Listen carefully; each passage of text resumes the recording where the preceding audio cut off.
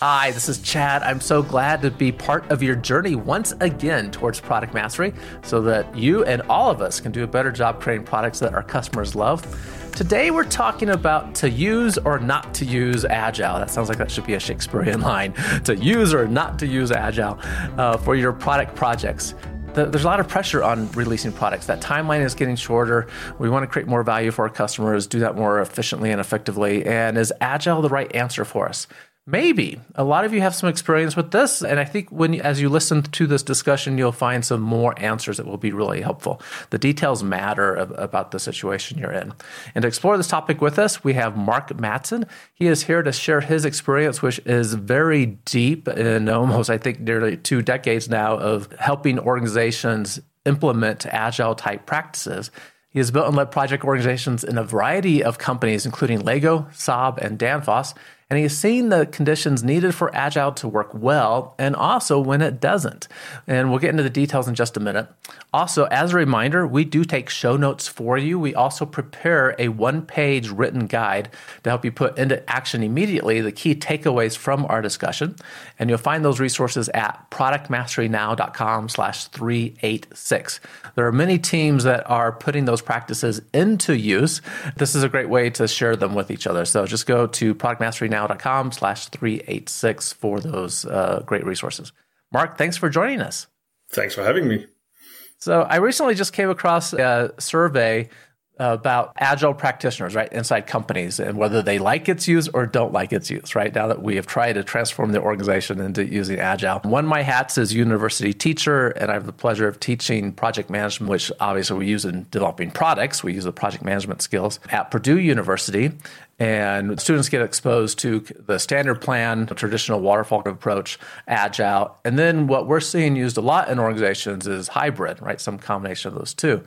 But in the survey, it was pretty much split right down the middle. Organizations using Agile today, individuals in those companies, about half of them saying, yeah, this is the best thing. So glad we moved. Half of them saying, this has been really hard and not sure we should have made the change. So we're going to dive into that. When does it make sense? When does it actually help us get products into the market faster? When does it help us feel more lean and flexible? But first, let's define some terms. Agile, and I say it all kinds of ways depending on how it comes out of my mouth. Agile. Help us understand what Agile actually means in the context of developing products. Yeah, I think Agile means a lot of different things to a lot of different companies and individuals, indeed. And I think that's also one of the things that I've really experienced over the years, that there is not really one meaning of Agile. There is the dictionary meaning of being agile and being flexible and that, but it has really come to mean many different things for the companies. I think that's one of the challenges as well. When we are talking about Agile, what are we really meaning when we are talking about it? So what Agile means to me, I think that's in part of the answer. It is indeed around the flexibility. It goes a lot back to the principles of Agile that goes all the way back to the manifesto. It really goes back to the roots of that and implementing that. But of course, it's also an umbrella for a lot of practices out there like Scrum and SAFe and many of those great things that the companies are implementing around the world also, right? My experience with this, I've been part of lots of product projects, other projects as well. And if we have very clear understanding of the requirements and those requirements aren't likely to change, well, waterfall works pretty well. The challenge is very rarely is that the case, especially on product projects. Our understanding of what the customer needs and the business environment and probably their understanding of actually best ways to maybe solve the solution as we show them capabilities, all that evolves. And that's where uncertainty is part of that picture. And because it evolves so much, a process that is more agile, and usually this is Scrum these days, right? They're safe in there for larger organizations, but usually this takes the form of Scrum. That all seems to make really good sense when you are in an environment that is uncertain and you need to deal with evolving requirements. Definitely. And I really think that we have seen Scrum really help us out in that world. We've seen Scrum help out in the software world, in the electronics world, where requirements are constantly evolving, where it's hard to predict what the outcome should be, where there is a lot of complexity, both in the teams and how we work in the organization, developing complex products also that when we admit it, we don't quite understand understand up front what we are going to do. And then indeed, yes, it makes a lot of sense to work agile. Realize that you don't know all of the unknowns, but you need to learn along the way and to understand them. And that needs to be built into this iterativeness that comes with Scrum, among others, because you cannot sit down and plan something you don't fully understand anyways. So with a little bit of common sense, it connects quite well to that, right? Okay. I use the word uncertainty. How would you characterize projects that really benefit from Agile? Any more that you would add to that? Yeah, definitely. And I think Dave Snowden really has some good input on that. But I think just going a little bit back into the history of it as well, because as you said, I've been underway with Agile for quite many years. And I actually started out using Agile in this world here of software and electronics where it was very uncertain. And I saw that, or Scrum, and I saw that it was really beneficial there. And I became an evangelist. I became one of these sellers that were out and promoting Scrum, and everything should be Scrum. This was a silver bullet, until I eventually came to a company where not everything was as complex as that, where there was production on the back end of it. And notoriously, when things go into running production for large numbers, things don't change all the time anyways, because it cannot change anymore. Things need to be stable there. They need to be clear. They need to be cut out so that we don't have variety. And that's actually where I saw the first time that Scrum did not necessarily work there. And I did not understand it to start why that was, because now I had seen for many years, had seen that Scrum worked fantastically there. And then all of a sudden doing exactly the same thing in this new setting here. Scrum did not just work all the way through the development process there. And that's where I really started thinking about this. And it was not until I came upon Snowden that has done the Cynefin framework that it really clicked for me that it was all about complexity. As Snowden says, he divides the world into 4 habitats, where the name comes from. And again, it is really about, and as he also states there, it is really when you're having these complex tasks that is unpredictable, it is up there that these agile ways of working, they make sense. And when you have something that is less uncertain, if you can plan everything up front, then do that with the waterfall method. That makes total sense. So tell us more about this framework, the Snowden and the 4 habitats. What is this? Basically, Snowden says that the different jobs we do, the tasks, the projects, the initiatives we do, they can be divided into to roughly 4 habitats. I say there are things that we do that are clear. It's like tying your shoes. You know how to do it. You do not need to do something big for these things here. Your shoelaces are untied. You bend down, you tie them, and you move on with your life. You just do these kind of tasks. They're clear. You understand them. You can just do them, and you can also teach them pretty quickly. That also goes for team-based tasks. If I'm on the battlefield and I need to dig trenches, I can order 35, you dig the right trench, and 67, you dig the left trench. And we do not need to do a lot of discussion about that there. I can tell it to be done, and they can come back when they're done digging. So there's these tasks there, small or large, down in that world there, that are clear.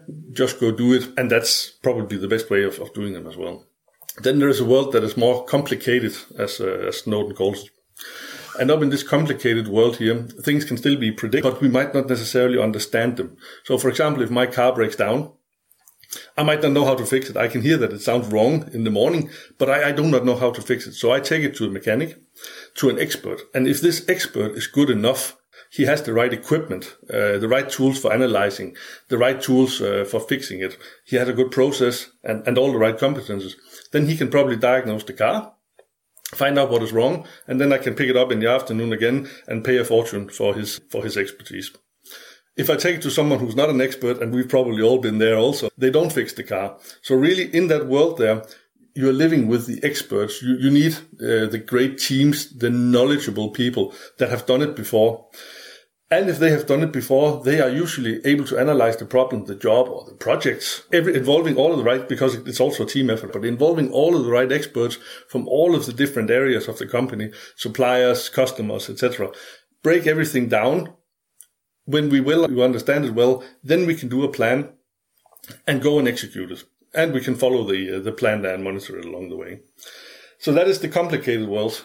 And then the third habitat there is the complex world. And as Snowden defines that world there, it is really over here where things stop being predicted. It could be the stock market. No matter how much you analyze, you cannot fully predict, is it going up and down? It could also be planting seeds. If I plant 10 seeds that look exactly the same, I treat them exactly the same, I'm definitely not getting 10 trees that are 100% alike. So things there are not predictable. No matter how much we try to analyze, how much we try to do up front, things are not fully predictable over in that world there. And that's also dealing with people. You can go into a room and you can crack a joke. Everybody laughs at it. And then you can go into another room that looks exactly like the first one and nobody laughs at the joke and you do not understand why. So all of these complex dynamics that happen up there, we cannot predict everything up front. That's this complex world here as well. There's also a chaotic world, our chaotic habitat as the last one. And that's really what we should think of here is if the house is on fire, if the room is on fire, we see something, a crisis happening, a disruption happening, then we react. We do not sit down and think very much. If the house is on fire, we go for the window or the door, whatever that is closest, we react. If we come to a door and we grab the handle and the handle is warm, then we probably run the other way, at least hope so. So there are these different worlds here, and they really need to be treated differently, is what Snowden says. What works in one world does not necessarily work effectively in the other worlds here. So it was when I saw this, it became clear to me and said, wow, Agile had been working really well in this complex world up there because I'd been dealing with complex problems. Now there were more different kinds of problems and Agile would not apply very well to the just do it. And when you see that simple model there, it really makes a lot of sense because again, going back to digging the trenches, you do not need to sit down 5 people and discuss how do we dig the trench? Should we dig it this deep or this deep? You do not go out and try to dig a little bit, come back and look at it, go out and dig a little bit more. That way of working doesn't make sense out there. It also doesn't make sense to ask, where do you think the trench should be dug? You just get a lot of friction and a lot of discussion going there, and it will not be as effective as just saying, 35, go and dig the right trench, finish. So that's when it really clicked for me. This is why we have these different tasks. We need to treat them differently. It's not about just implementing Scrum in the whole company. That doesn't work. We'll be back in just a minute. This podcast is sponsored by the RPM Experience, the Rapid Product Mastery Experience. In just 9 weeks, meeting 75 minutes a week, product managers, teams, and leaders become product masters, creating more value for customers, their organization, and themselves. You will build a broad foundation of product management knowledge, get everyone on the same page, while also improving collaboration and renewing a focus on the customer, all resulting in higher performance. Participants feel empowered and more confident about their work. They learn how to create value for customers and revenue for their organization. One product leader who used the RPM Experience across a global organization said it is the only training that provides an integrated product management perspective. It did exactly what I needed. Many organizations have benefited from the RPM Experience, and you'll find them listed at productmasterynow.com/RPM. Go to the same URL and schedule time to talk about how Chad and his team can help you and your organization. I like that framework. So this is new to me, but I like the clarity of that framework. So again, our 4 kind of quadrants here, the 4 pieces. Things we know how to do them. It's just running the recipe, put it into action. There's the more complicated work, but it's knowable, right? There's experts that know how to solve the problem. We just haven't ourselves yet, but it can be done. And we've seen others do it. And now we can bring it into our organization to it too. Then there's the complex and less predictable. Not quite sure how moving each of the levers is going to impact the output over here. So complex things to work through, and we have to try to optimize what the outcome is. And then that chaotic environment where, in the moment, we just have to react and don't let the house get burned down or ourselves get harmed in the process, in the analogy you used. I like the clarity about that. I spend a lot of time helping companies do a better job creating products. And when I'm in those organizations, we're talking about their process that they have now. And often that looks like a stage gate sort of process in some sense. They might be doing a hybrid where we have sprints running inside the stages and the like, but usually there's one process. I'm generally a fan of, if organizations are making a move to something new, then yes, let's use that one process, get used to it, and then figure out why does it work the way it does, and when are the times that we should maybe modify it and look at something different. Yeah. And this framework that you just shared helps make that really clear that, gosh, there's some situations, some problems where one process might work really well and not perform too well in another kind of project. Exactly. Yeah, and also, as I believe it, because I took it one step further, also where it doesn't really work to use processes anymore, because if you really get over in the complex world, you do not necessarily need the process anymore, because a process is also a way of trying to repeat something, trying to use best practices from earlier on how to get things done. And if things are really not knowable, if the practices are only just starting to emerge over in this complex world here, a process is not necessarily something that helps you. It might be something that can help you further on when things start to get less complicated, less complex. But when things are really complex, a process, if it's new and you don't know it, grabbing a process that worked for something else in some other context and then trying to implement it on the new complex thing here, it can actually be in the way. It's also one of Snowden's points to say, how do you work with these things? Processes, really great example. Whereas down in the clear world, the very clear one there, you just have a scope of work, a simple step, you do this, and the job gets finished great every time. In the complicated world, it's more about processes and best practices and tools that you can grab the mechanic that takes out the right tools from the toolbox. Whereas in the complex world, you should be ready to create the processes because you do not necessarily know them yet. And trying to use, again, these approaches in the wrong world, so to say, is not necessarily the most efficient way of doing it. So I really think that makes a lot of sense. And that's also what Scrum is about. By all means, many people are also building a process into that. But a very important thing also of Scrum and of Agile in general is this learning that you modify it. By all means, start with something, but you should be able to modify it and adapt it to the reality that you're only just finding out. Absolutely. And so many of us have come to these things just through practical experience. I was using Scrum in the early 90s before the book existed. And I've talked to programmers that, have much more history in the late 50s, early 60s, these guys that were there at the very beginning of tube computers and the like. And they talk about agile type approaches. It started maybe as an iterative approach in working. And I came to the same thing in the 90s when I was a software project manager. Like, okay, let's try this. That's not working. Let's try this. That's not working. And we landed on, we called them epicycles, right? 2-week sprints of doing work and showcasing at the end of every other Friday the products we actually developed, right, at that time. And a lot of this is running into those problems and then figuring out a way through them. When Agile isn't a good fit, what are the other options that companies should be considering? What's in the toolbox we should be thinking about?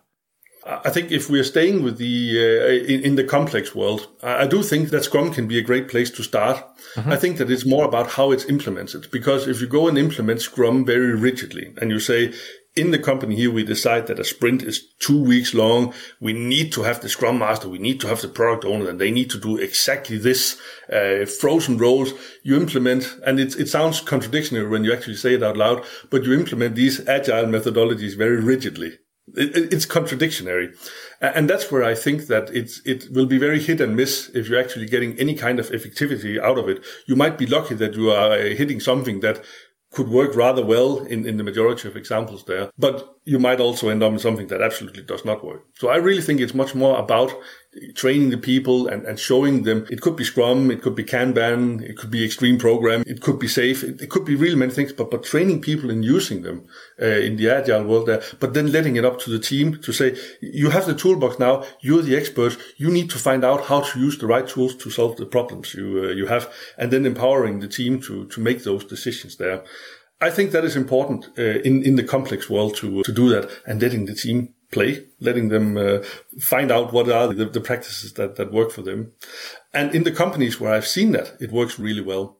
Where Kanban is combined with Scrum. In some projects, it's more one than the other. Some projects running with 2-week sprints or iterations, other projects with 4 weeks. Maybe later they disband the iterations completely because a more waterfall-y approach becomes better later on in the project.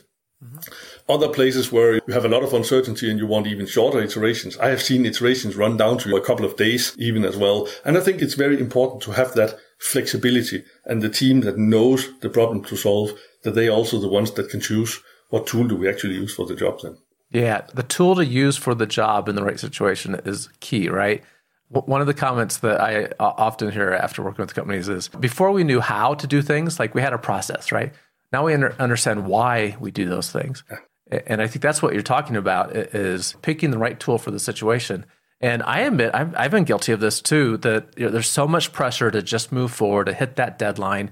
Let's just make the process work. And sometimes we do have to step back and actually slow down for a moment and say, hold on, what is our objective? What are we actually trying to achieve?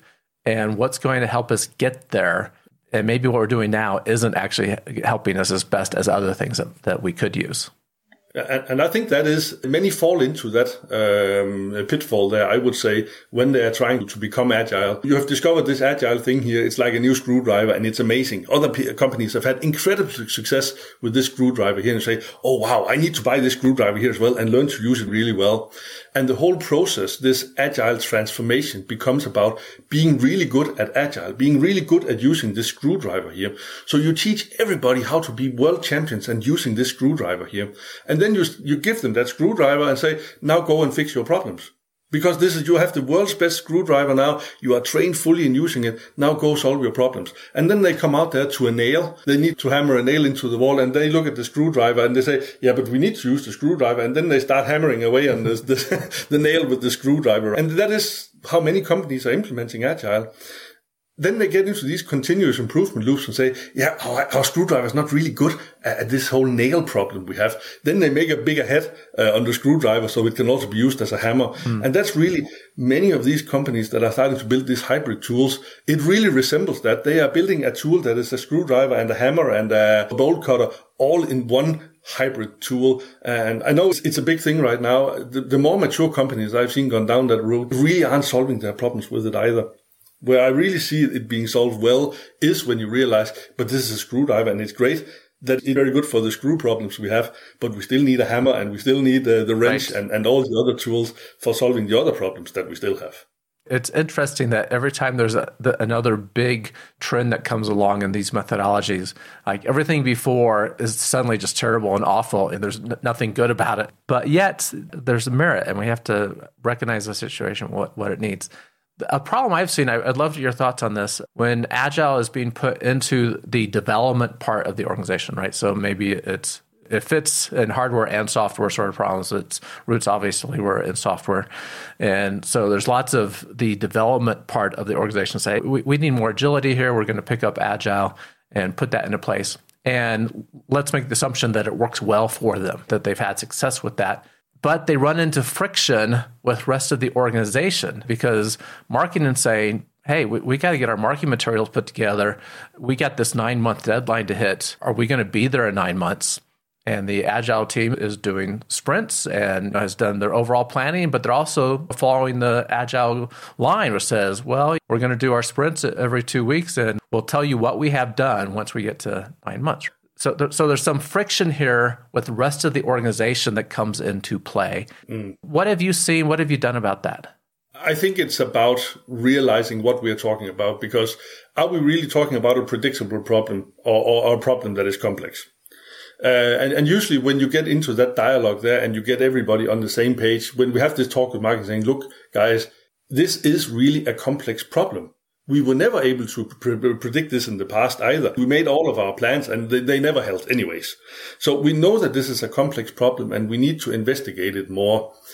It is saying in the beginning that we're not sure what we're going to deliver at the final 9-month deadline is just facing reality for us. It's doing what we did before, trying to predict something so far out that we didn't have a clue about anyways. We were telling ourselves lies and really getting people on board with that. Also talking about and explaining it to people, explaining about these mechanics here and diving into a lot more detail. We're just skimming the surface here. But when you really start to talk to people about this and you get on the same page, then it has been my experience that really helps.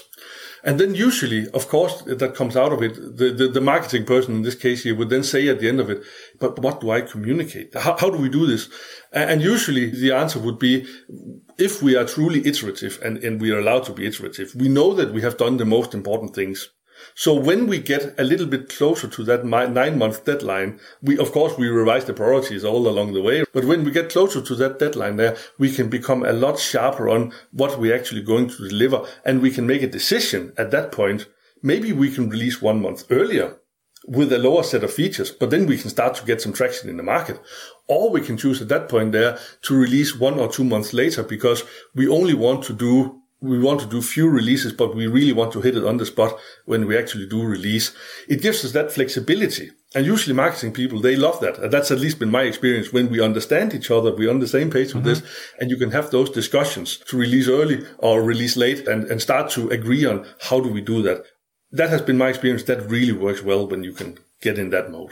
But it also requires that it's empowered people, again, that marketing person can make the decisions. And I think that's usually where I've seen challenges in the companies, because ultimately there are very few people that are actually, in many companies at least, are empowered to make decisions. Many times it needs to go all the way up in the top of the pyramid. Yeah. Understanding how the process works is important, and why we're choosing it because of the complexity in place. And I like where you started, which is the traditional view is we put together our time-based roadmap, a Gantt chart of how this project is going to go. And if we've done this in the past, marketing and also other functions in the organization, they know that they've never been right. Yeah. I can give you a schedule that we already know won't be realistic, or we can work in this different way because we are in a complex, uncertain environment with evolving requirements. And as we get down the process, halfway, I'm going to have a lot more clarity about where we're going to be. And we have a lot more to talk about. That was really good. Yeah, and you also have the advantage. You can also change your mind along the way. We can get new requirements in. If we encounter a new customer tomorrow, if we can get his requirements into it as well, so we can hit a broader market, we can constantly prioritize what we're actually doing. It's another benefit. And usually also when you ask the marketing people, if we want a fixed estimate up front, then it also means that you cannot come with any changes in the next 9 months. They also usually don't love that. So it's usually when you get into the dialogue, that's really been my experience. That's where the magic happens. Yeah, it's a really good dialogue, and it's a good reminder. You give us some good talking points to help have that dialogue with people. I'm wondering if you have a win for us, an example of a organization that did bring in an agile sort of process that was the right choice for them, and things worked out well. Just so we can have a good story here about, this does actually. To be honest, I have seen many companies where it has worked out very well. I've been working at Danfoss earlier when I was before I became a consultant. I was doing real work. And at Danfoss, I think we managed to get a really good agile implementation going with this empowering of the projects, empowering of the project managers, training people in using it, but not demanding, not setting up a rigid framework for it. We really got some really great benefits there. We actually delivered the first project that was ever delivered on time. We delivered after we started doing Agile. We reduced time to market. We reduced that from 5+ years to 1 in another aspect. So I've really seen some great examples with that as well. Also other companies, Vestas, who make wind turbines, also have a really great setup running Agile as well. So I do think there are a lot of companies that are doing it really well. And just to point out, both of those examples, these are companies that make physical things as well, right? Not just software driving aspects. Yeah, that was exactly my point. Yeah, exactly. That works. We've talked about that in some past podcasts. I'll try to put a link in the show notes to one of them. Hardware companies are making good use of these practices as well, and for good reason. Okay, really good discussion. Love some of the talking points there about how we can collaborate with other functions. The framework you shared before to put into perspective maybe what kind of tools and what process that we should be using to reflect on, that was really helpful. As listeners know, we like a good innovation quote around here. What do you have for us, and can you just share what that means to you?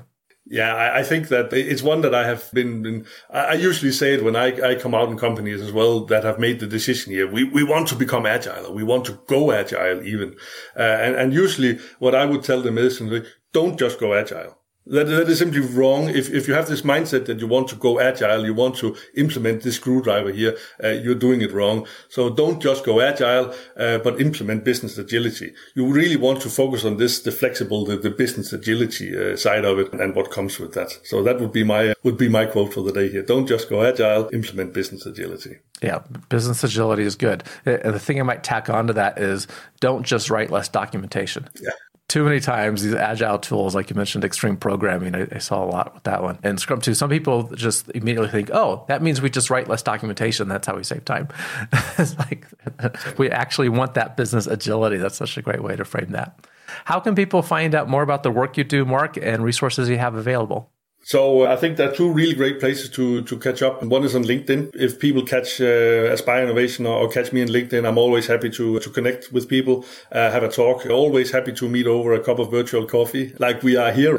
Right. Always happy to do that. Hear about people's challenges. Always inspiring. I really love being out and talking with people there. So that would be really great. LinkedIn, great place to start, but always welcome to visit our webpage as well and also be able to catch up with my two great colleagues there too. We're always happy to talk. Okay. And what's the URL of your website?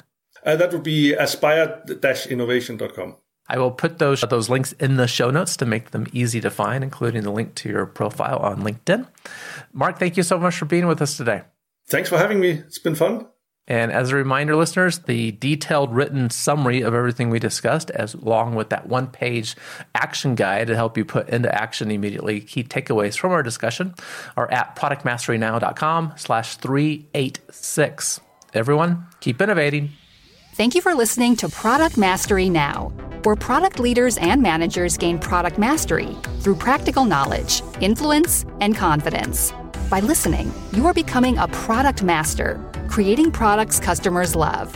Find additional resources at productmasterynow.com. Keep innovating.